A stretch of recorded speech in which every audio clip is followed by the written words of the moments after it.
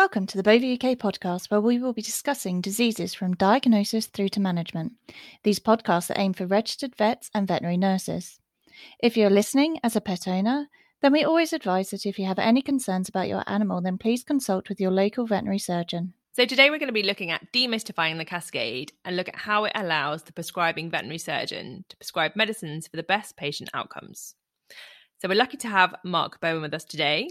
And just to give Mark an intro, so Mark is an RCVS specialist in equine internal medicine and has a number of specialist qualifications. He spent 25 years working in academia in the UK and was a founding member of Nottingham Vet School. He recently left to work in specialist postgraduate education in Europe as Director of Education for EBVS and also for VetC, alongside his own specialist consultancy business in the Midlands. Mark has long-term experience in an understanding of the veterinary medicines regulations. He was author of Beaver's Protect Me Toolkit for Antibiotic Use and a member of Beaver and Fever's Medicines Committee, and is a member of the VMD's Veterinary Product Committee and has authored a number of articles on the subject of the cascade. So welcome, Mark, and thank you for coming today. Hi, Emma. So let's start off with the cascade. Mark, could you just clarify the different steps within the cascade, just to go through them so that we know each and every one that we need to consider along the way? Yeah, absolutely. So the cascade has changed very slightly with Brexit as well. So it's worth refreshing everybody's mind. So the cascade is something that you will apply if there is not a suitable medicine for the treatment of your target species for a target condition. And the first step of the cascade is to consider a suitable medicine that has a veterinary marketing authorization in the UK. And that's irrespective of species or indication. So it would be using an equine product licensed for another condition or a canine or a farm animal product. The second stage is very simply considering medicines that are authorized for human use in the UK or for veterinary use in another country. And that's the slight change since Brexit. We can consider drugs from outside the EU, not just within the EU. And then the third step is to consider medicines that are prepared as specials, so extemporaneously produced products. And the RCVS have the view that where possible, we should be obtaining those from authorized specials manufacturers, because that brings a degree of quality assurance in terms of they know what the raw ingredient is and they have ensured that there are no other products in what you're providing. So those are the steps of the cascade. There is one final allowance outside the cascade to be applied in very special circumstances where everything else is being considered, and that is on a case-by-case basis, which is the importation of human medicines from outside the UK. And that is only by exception, that requires a special import certificate and is usually only issued on a per horse basis.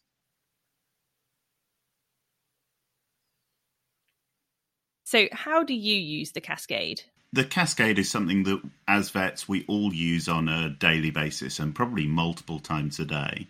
And many of those times, we don't even appreciate that we are using the cascade. And what I want people to do is understand that using the cascade is not something they should worry about. It's not something they're going to get in trouble for, but it is something that they should at least be thinking about so that they are providing the very best care for their patients. So one example that many of us in equine practice when we would apply the cascade is when we use phenylbutazone for the treatment of horses with colic. And many of us overlook the fact that injectable phenylbutazone and the oral form are only authorized for the treatment of orthopedic pain. So every time we're treating a horse with colic with bute, we are in fact applying the cascade. So would that mean that if they're applying the cascade on those instances, then you would need to be obtaining off-label consent? So theoretically, yes. So the RCVS require us to obtain consent every time we are using a medicine outside the marketing authorization. But clearly that would be ridiculous thing to do. So my guidance, what I do in practice, is that I think about using consent when I'm using products that are authorized in other species rather than indication. And that's just a pragmatic approach. Otherwise, we would literally drown in paper. Do you have other examples of where you're going to be using the different steps in the cascade for products that are maybe licensed for that use, but maybe isn't quite as suitable for your species, and you want to use that same active ingredient, but maybe it's licensed for other species? Yes, so probably the corticosteroids that are one of the drugs that we use widely in equine practice that would fit in that route. So we do have corticosteroids authorized for the treatment of horses. Obviously, we've got injectable dexamethasone and oral prednisolone. And the prednisolone orally is authorized for the treatment of equine asthma, whereas dexamethasone has a much wider marketing authorization, but has to be given by injection. Now, there are many conditions where we might use prednisolone for the treatment of horses with skin disease, for the treatment of inflammatory bowel disease in horses. And in that setting, we are obviously going to be using a drug which is not authorized for the target species for that given indication. So at that point, we are applying the prescribing cascade. So the thing that we should then be thinking about is what is the most appropriate drug to use in that step. So if I'm using prednisolone for the treatment of equine skin disease, then I could either use injectable dexamethasone, which I would often start those animals on when I'm at the side of the patient, and then I would want to move to some form of oral medication. And the steps that I would consider under the cascade are using either oral equine prednisolone for a different condition, so using it in this setting, or I would consider using the canine prednisolone tablets for that individual setting. Now, there's clearly problems with both of those formulations, so getting tablets into horses can be difficult. We often tell owners to crush those tablets, and in so doing, they generate this fine dust of corticosteroids, probably which they're inhaling. So I try not to get people to do that. So in those settings, it might be then more appropriate to think about a better formulation that is more suitable. And what the cascade expects us to do is think about suitability. Is it appropriate for our clients to be administering perhaps 100 canine prednisolone tablets? Are they going to get those drugs, or are we going to see treatment failure? In many cases, I find dexamethasone to be more effective. That's my personal experience, especially for inflammatory bowel disease. So the skinny horse that has thickened bowel on ultrasound. And in those cases, I want to be thinking about dexamethasone utilization. So we would then go down the cascade. There is only an injectable formulation of dexamethasone available for use in the horse. Some of you will be old enough to remember that we once did have dexamethasone tablets for use in horses, but that was many decades ago now. So we would then think about, well, there aren't any appropriate and suitable canine products that we could use, or other veterinary species authorized medicines where we could use dexamethasone, and therefore we would also consider the human products, and the strength of those tablets often means you're giving a very large number of them. And then we then come to the third step of the cascade, which are the veterinary specials, and that's when things like dexamethasone pastes become really useful, as we are able to ensure that we get good compliance from the horse and from the owner, in that those corticosteroids are getting into our patient. Okay, so you touched on it then. What about human medication on that step on the cascade? Yeah, so human medication comes in as the second step of the prescribing cascade, and it's in parallel with considering importation from other countries. And we often will will look to human medications as possible suitable ways of treating our patients. The biggest problem we have with human medications is the concentrations often aren't appropriate for use in the horse, and therefore we're giving very large numbers of tablets or volumes of injectable products. But it should also always be our second consideration in the cascade.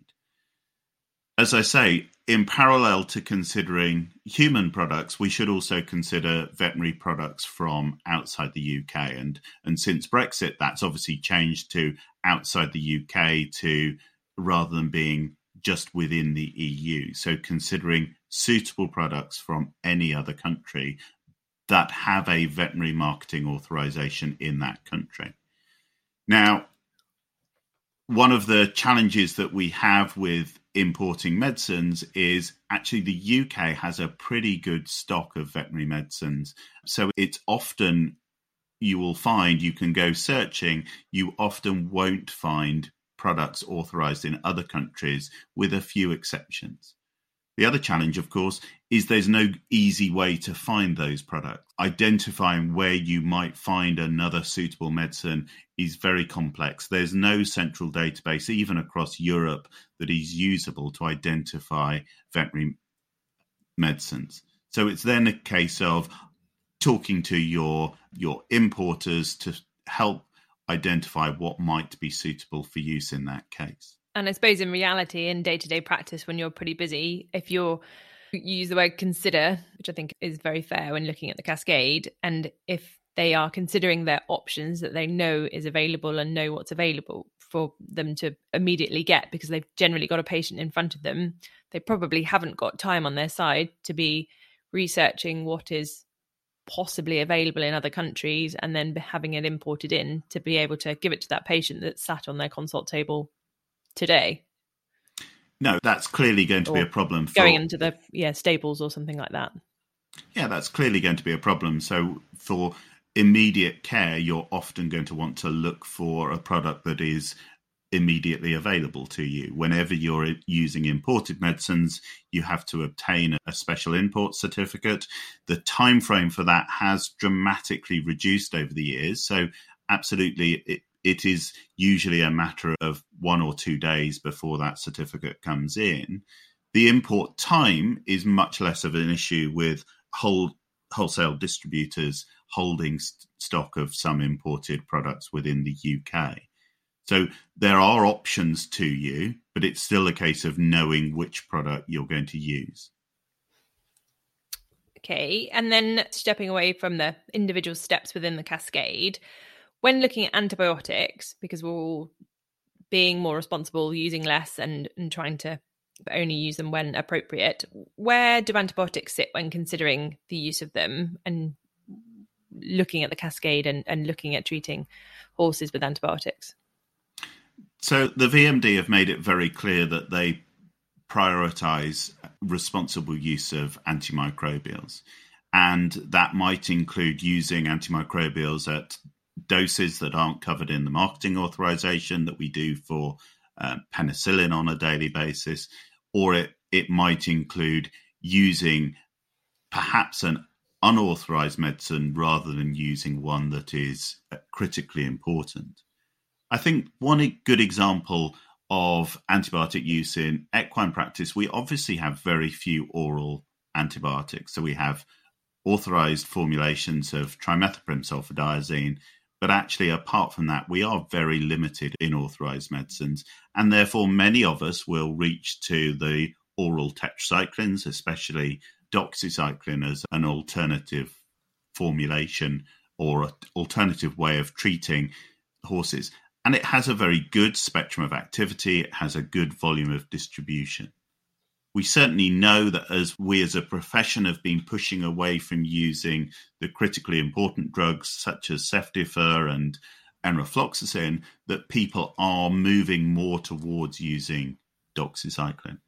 But doxycycline, as many of, will come with its own problems. I mean, the porcine and poultry versions are designed to be diluted in water. They're a very acidic substance. And we often overlook the challenges of that until somebody comes to us, perhaps a veterinary nurse working in a hospital or an owner, complaining about the stains on their clothes where the doxycycline has bleached their clothing, or when you see stables with brown marks up the stable wall where people have tried to syringe doxycycline liquid into the horse's mouth. Now, there is some data suggesting we should be giving these products on an empty stomach. So giving them directly into the mouth is probably what we should be doing rather than giving them in food. The bioavailability is improved and therefore we will get a better effect. But obviously, if we're talking about doxycycline hyclate, that's going to give us more problems. And we do sometimes see oral and esophageal, and I've seen one horse with gastric ulceration, very extensive gastric ulceration following treatment with doxycycline hyclate. So what do we do about that? Because we don't want people to stop using doxycycline and reverting to where we were 20 years ago, which is a growing use of enrofloxacin. Well, fortunately, there are non-acidic bases of doxycycline. So doxycycline monohydrate would be the most widely known of those. And doxycycline monohydrate is a neutral pH and can be given either as a powder mixed up to a paste or pre-formulated as a paste. But both of those are specials. We have to consider our obligations when using specials, that we need to, in that case, obtain consent. Obviously, though, we would be obtaining consent when using the porcine and poultry versions of doxycycline hyclate because, again, they're not authorized for use in those species. And then probably the biggest question, putting you on the spot a little bit with this one, but I get asked this quite a lot. So there's probably a lot of vets out there that want to know the answer to this question. How do you go about justifying going straight to a special on the cascade when there is already a licensed product available?